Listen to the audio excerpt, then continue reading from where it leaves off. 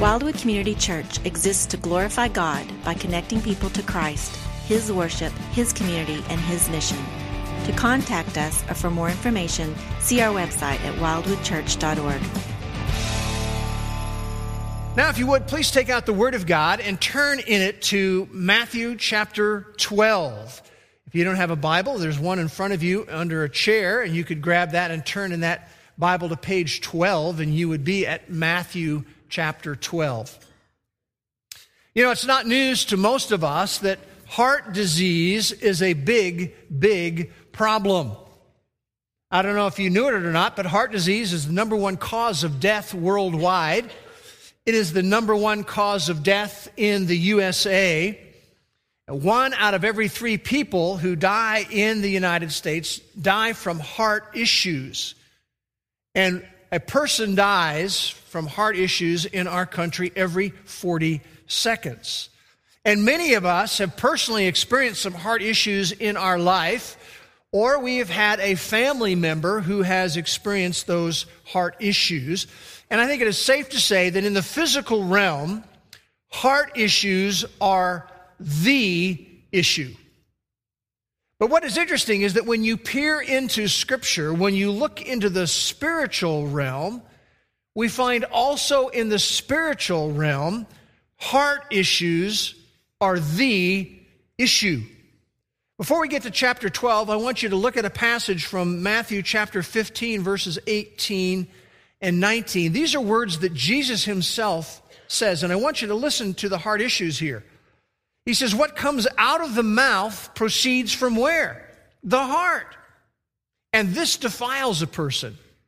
For out of the heart come evil thoughts, murder, adultery, sexual immorality, theft, false witness, and slander.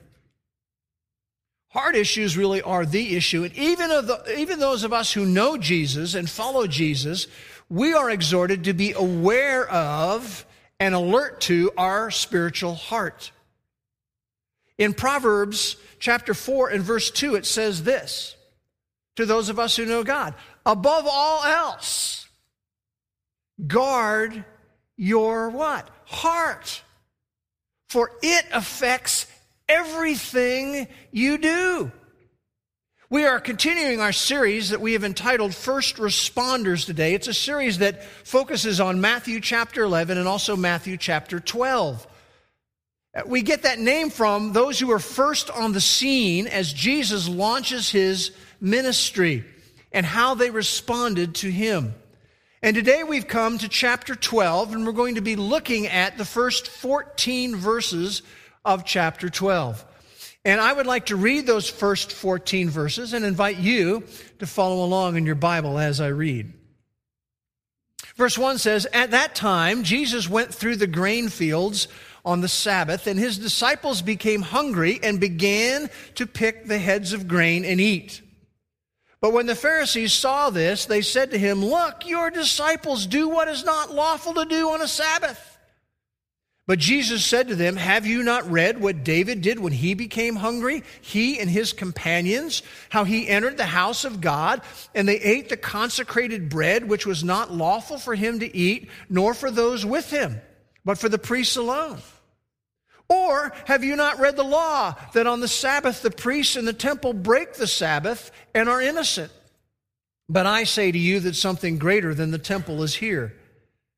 But if you had known what this means, I desire compassion and not a sacrifice, you would not have condemned the innocent.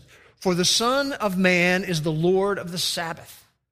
Departing from there, he went into their synagogue, and a man was there whose hand was withered, and they questioned Jesus, asking, is it lawful to heal on the Sabbath, so that they might accuse him? And he said to them, what man is there among you who has a sheep, and if it falls into a pit on the Sabbath, will he not take hold of it and lift it out? How much more valuable then is a man than a sheep? So then, it is lawful to do good on the Sabbath. And then he said to the man, stretch out your hand, and he stretched it out, and it was restored to normal like the other.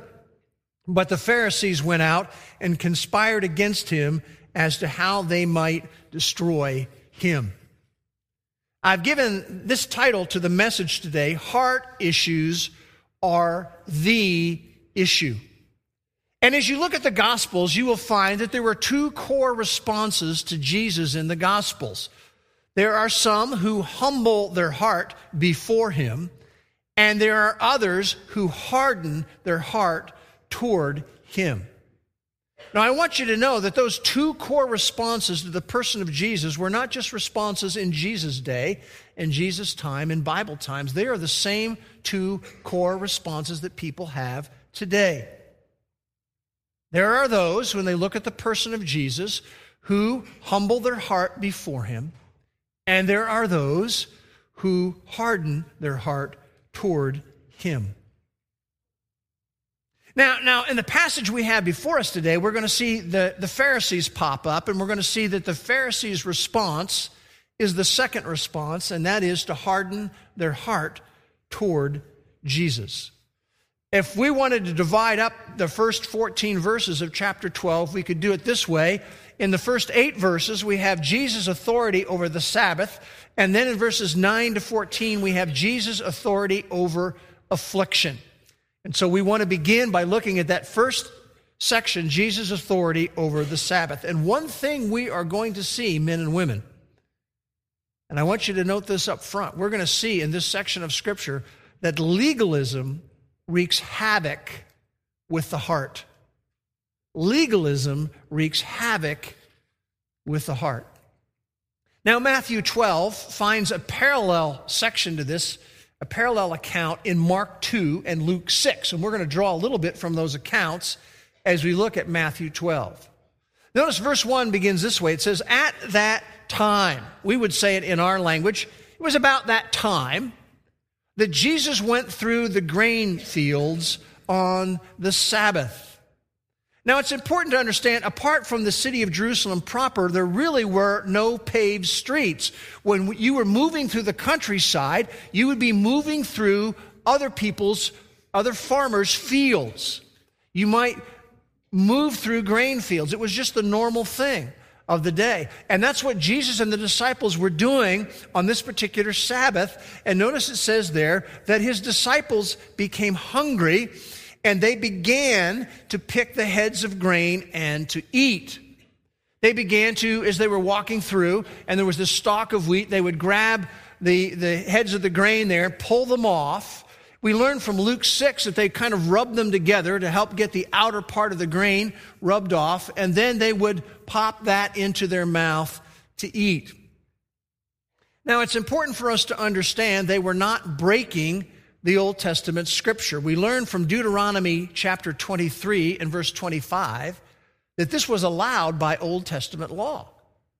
You know, if you were walking through the grain fields on your way someplace, and it was even your neighbor's grain field, you were allowed to grab maybe a stalk of wheat and then take that and pop that into your mouth. I mean, remember, there were no McDonald's, there were no Kentucky Fried Chickens all over the place.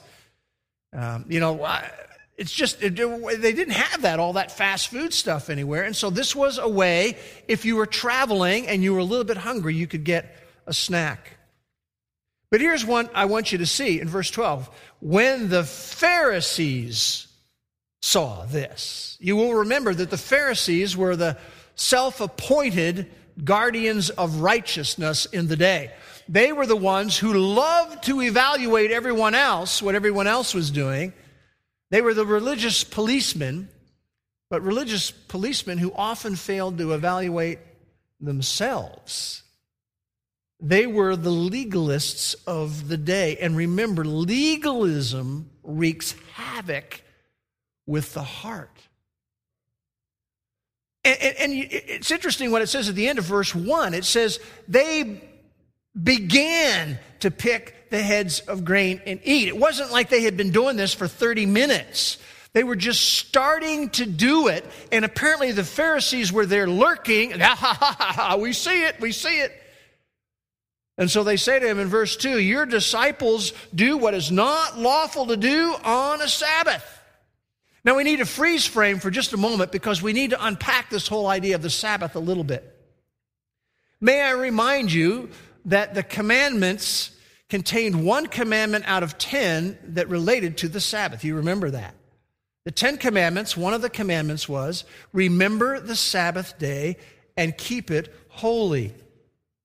God instituted the Sabbath day as a special gift to his followers. It was to be a day in which there is rest from labor, a day which you set aside to be refreshed, a day that you would set aside to refocus on your relationship with God. It's one of the 10 commandments. But what is interesting is, it is the only one of the 10 commandments that is ceremonial in nature, not moral in nature.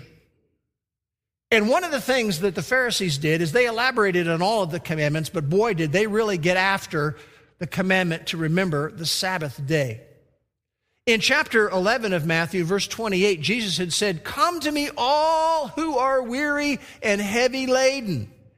And what he was really talking about was this whole plethora of rules that the Pharisees had developed. In the Talmud, which is the commentary, the Jewish commentary on the Old Testament scriptures, they had developed all kinds of stuff on this. God had said, remember the Sabbath day and keep it holy. Have a little rest, get refreshed, refocus on your relationship with me. Well, what they did in the Talmud is they greatly expanded on this. They came up with, get this, 24 chapters in the Talmud on rules related to the Sabbath. They came up with 39 categories of forbidden activity on the part of the people on the Sabbath day. They developed this quagmire of restrictions. And what God had designed to simply be a day of rest became a day of insufferable burdens. You can't do this, can't do this, can't do this, can't do this, can't do this, can't do this, can't do this, on and on and on and on and on. For example, one of the things that they said, on the Sabbath day, you cannot light a fire. You cannot extinguish a fire. One other thing they said on the Sabbath day is you cannot spit. And you may think, well, that's a pretty good idea. I mean, it's kind of a disgusting thing to do. That's not the reason why they said that. They said you cannot spit because if you spit, you might be guilty of actually sowing because you're adding moisture to what could be a seed on the ground. No spitting allowed. They would say on the Sabbath day, it's okay to wear clothes. And we're all thinking, well, man, I'm glad that was true. Can you imagine if that was a rule today that we couldn't assemble together in the name of Jesus if we were wearing clothes? I mean, I wouldn't be here, I'll tell you that right now, and probably you wouldn't be here either. They said it's okay to wear clothes on the Sabbath, but to carry some clothes on the Sabbath, oh no, that is forbidden. They said you cannot take a bath on the Sabbath. Because if you're taking a bath and maybe some water spills out on the floor, you might consider that washing the floor. You can't do that. One other rule they came up with was this one. I love this one. You can only take 1,100 steps from your house on the Sabbath day. If you go 1,101, whoa, violation. Can you imagine what happened on the Sabbath day? What were people doing? They were counting their steps. I don't want to violate the Sabbath. I don't want to take one step beyond the 1,100 from my home that I'm allowed to take. Now, there are some expansions in the Old Testament about the Sabbath day. In Exodus chapter 34 and verse 21, it says you cannot harvest your crops on the Sabbath day. I mean, that would be true work, right? And that was the whole idea, to get some rest and a break from your labor. Yeah, you can't harvest your crops, but the Pharisees, they really got after it. Here's what they said. If you go through a field and you grab some grain, off of one stalk of wheat, that's harvesting. Can't do it on Sabbath. If you were to rub that grain in your hands like that to get the outer shell off, that's threshing the grain. Can't do that on a Sabbath day. If you then pop that grain into your mouth, that is preparing a meal. You can't prepare a meal on the Sabbath day. It's amazing, this myriad of just incredible regulations they came up with. And here's the essence of what the Pharisees did. Listen here. What they did is they added human tradition to the Old Testament scriptures. And not only did they add the human tradition to the Old Testament scriptures, they put it on a par with the scriptures. And you know that there are some churches and some legalists today who do exactly the same thing. They take human tradition, put it right beside the Scriptures, and worse, they put it on a par with the Scriptures. That's why when Paul wrote to the Corinthian believers in his first letter in chapter 4 and verse 6, he said to the church, don't exceed what is written. Don't do this thing where we take human tradition and we put it up on the same level with the Word of God.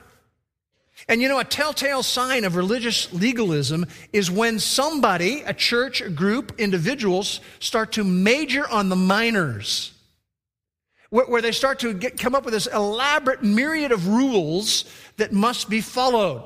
You don't find it in the Bible, but they've got them all listed there.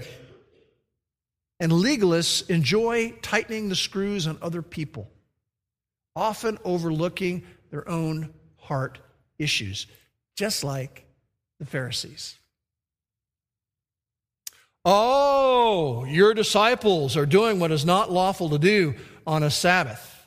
And it's interesting, in verse 3, Jesus responds to them with a question. He says, have you not read what David did? Now, this is a little dig by Jesus on the Pharisees because they fancied themselves as the experts of the law. And he says, hey guys, did you not read this part? Did you miss this part? He says, have you not read what David did when he became hungry, he and his companions, how he entered the house of God, and they ate the consecrated bread, which was not lawful for David to eat, nor for those with him, but for the priests alone. Now, the background of all this, the backdrop of this is 1 Samuel in the Old Testament, chapter number 21, verses 1 to 6. And it's important to understand that David was considered the number one spiritual hero of the day. And in 1 Samuel 21, he had been anointed as king by Samuel, but he is on the run with his men from King Saul, who's out to get David, who would be his successor. And what happens is they come into the tabernacle and they eat the consecrated bread that was in the tabernacle. You say, what is the consecrated bread? Well, what they would do every week is they would bake 12 loaves of bread. They would set them out. And those 12 loaves represented the 12 tribes of Israel. Now, when it came time to replace those 12 loaves every week with 12 new loaves, what God said was, God's directive was, those replaced loaves should only be eaten by the priests. But here, David and his men who are on the lam, they eat those loaves who were being replaced. And what's interesting is you go back and you read about it, there's never a sanction from the Lord that comes on David for doing that. And the reason why is the needs of David and his men were more important than ceremonial regulations. And there's a little implication going on here, a little hint. You know, Jesus is sort of comparing himself a little bit with David. David and his men, the religious ceremonial regulations aren't as important as the needs of people. And now you have Jesus and his men, and the needs of Jesus and the 12 are more important than these ritual laws you guys have come up with. And there's a little hint here that Jesus is comparing himself to David. And I think probably the Pharisees are going, no, is he implying? Here's the principle.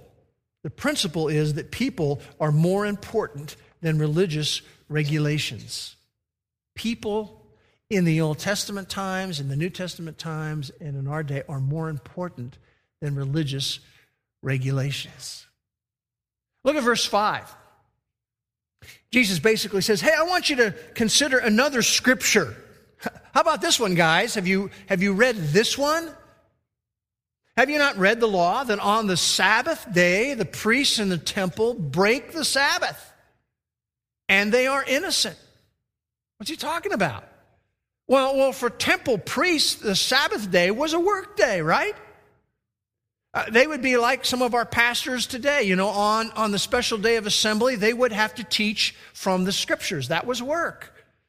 They would not only have to do that, but they would have to light a fire to prepare a sacrifice a burnt offering. Then they would have to slaughter the animals. Then they would have to take the carcass of the animal and put it up on the altar to have the burnt offering. And they did that 2 times on a Sabbath day. Why was that not a violation? Jesus is asking them. Well, again, the principle and the implication is that the true worship of God is more important than religious regulations. True worship has to happen. It's more important than religious regulations. And then Jesus says a startling little statement in verse 6. He says, "But I say to you that something greater than the temple is here." Now, you have to understand the way the Pharisees are thinking. He was kind of making these hints about Jesus and David, kind of parallel, and then he makes this statement, something greater than the temple is here. And they're going, what? Whoa. What does he mean? Because they believe the only thing greater than the temple, the Pharisees would say, is God himself. And Jesus just said, someone greater than the temple is here. Like, is he implying something here? It sure seems that he is. And then notice in verse 7, and basically in verse 7, his message to them is, frankly, Pharisees, you flat don't get it. You don't get it, guys. He says in verse 7, if you had known what this means, and I'm going to quote a phrase from the Old Testament, I desire compassion and not sacrifice, you would have not condemned the innocent. He's quoting from Hosea 6:6. The whole verse reads like this. God speaking, Yahweh God in the Old Testament, I delight in mercy, not sacrifice, in the knowledge of God rather than burnt offerings. In fact, what God was communicating there in Hosea is this. When people indifferently and mindlessly go through religious motions, it makes me sick. I get sick to my stomach because heart issues are the issue with God. By the way, this is a very clear emphasis throughout the Old Testament. I want you to keep your fingers in Matthew. Go with me to the book of Isaiah in chapter number 1. Isaiah is a little bit to the right in the middle of your Bible. Isaiah chapter 1. And I want to look in Isaiah 1 at verses 11 to 17. And this is Yahweh God speaking to the nation of Israel, and he says this in verse 11, what are your multiplied sacrifices to me, says Yahweh God.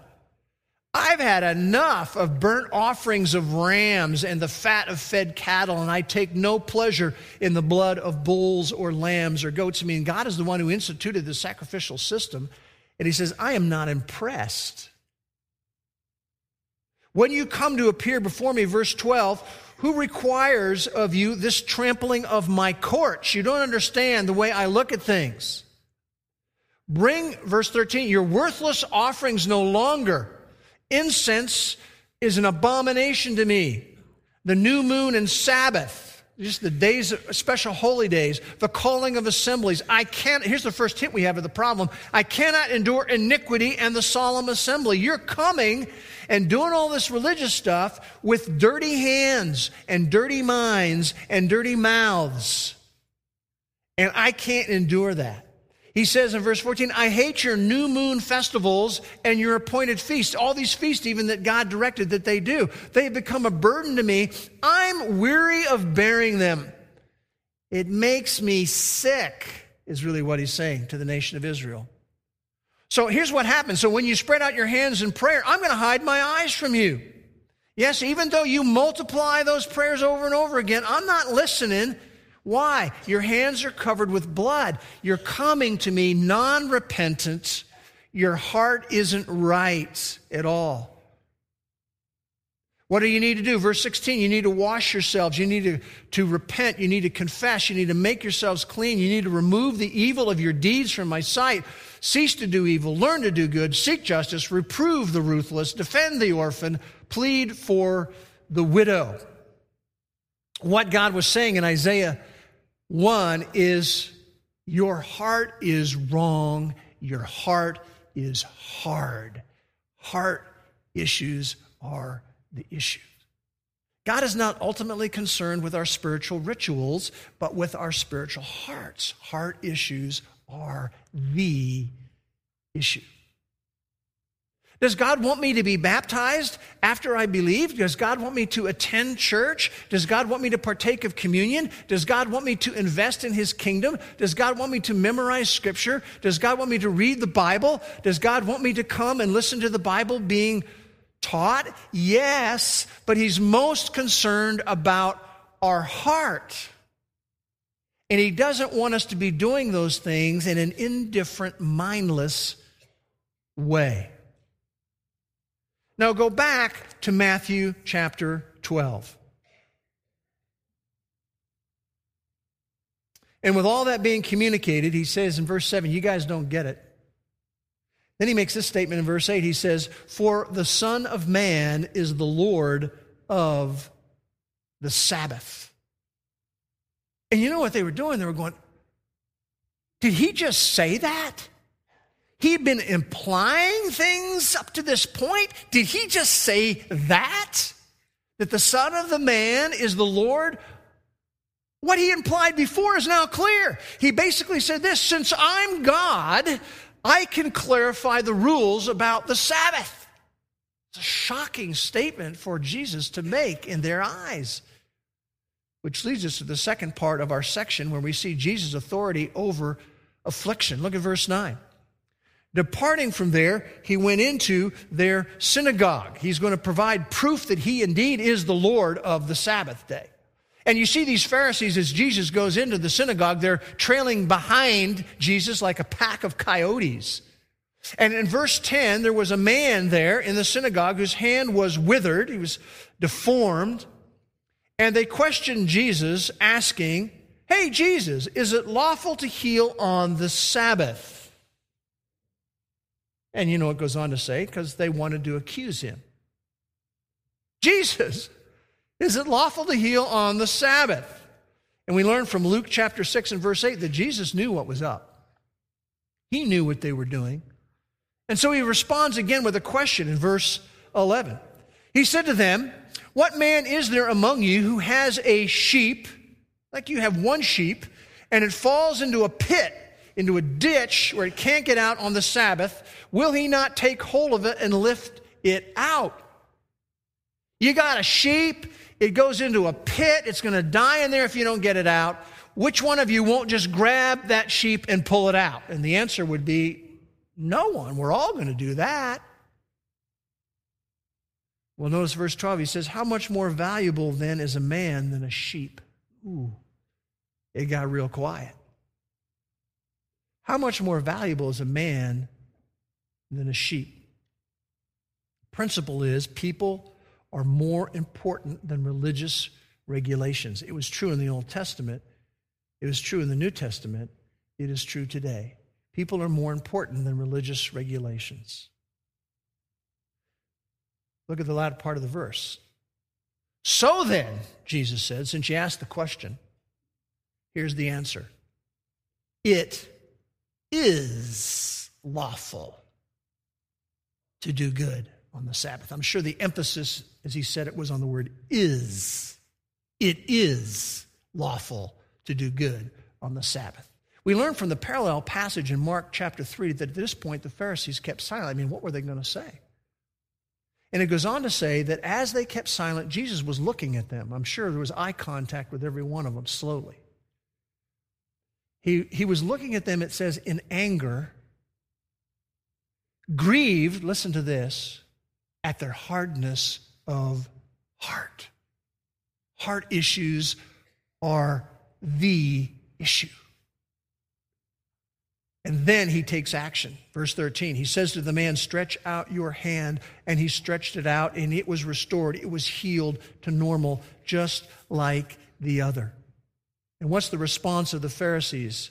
Verse 14, but the Pharisees went out. Remember, these are the guys who fancy themselves as the Lord's plural of the Sabbath. And they had just been corrected publicly. And the Pharisees went out, it says, and conspired against Jesus as to how they might destroy him. Now, we get a little more insight from Mark chapter 3, because it says they went out and they began, this is fascinating, conspiring with the Herodians about how they might take Jesus out. The Herodians were the secular, worldly, political party who lined up under Herod, who was on the throne. The Herodians were the arch enemies of the Pharisees. But they said, you know what? I don't care if we got to conspire with our arch enemies. We're getting rid of this dude. We're getting rid of this guy. Now remember, there are two core responses to Jesus in the Gospels. There are those who humble their heart before him, and there are those who harden their heart toward him. And again, we have the same two responses today. Same two responses today. And maybe there's some folks listening to this message. Maybe there's even some people who are present today. I don't know. But maybe you've had the privilege of hearing God's word.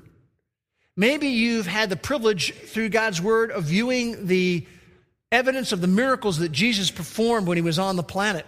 Maybe you, because of your exposure to the word of God, have had the opportunity to face the evidence for the resurrection, which authenticates all of Jesus' claims. And yet your response has been to harden your heart toward Jesus. And if that be true, I would like you to hearken back to chapter 11 of Matthew, verses 20 to 24, where it basically says that apart from a relationship with a living God, here's the truth: judgment awaits. You see, it's not a matter of keeping detailed rules and regulations. It's a matter of trusting in Jesus as our rescuer from sin and judgment. And even if you've never done it before, you have an opportunity to make an eternal decision today by trusting in Christ, by humbling your heart before him. You know, I've oftentimes said it this way: salvation in the Bible is not spelled D-O, something we have to do. Do all over the place. It's not spelled that way. There's not enough that we can do. It's spelled D-O-N-E. Salvation in the Bible is spelled D-O-N-E, done. It was all done by Jesus. He made all of the work. He did everything. And then he says, it is a gift I will give to you if you will trust in me.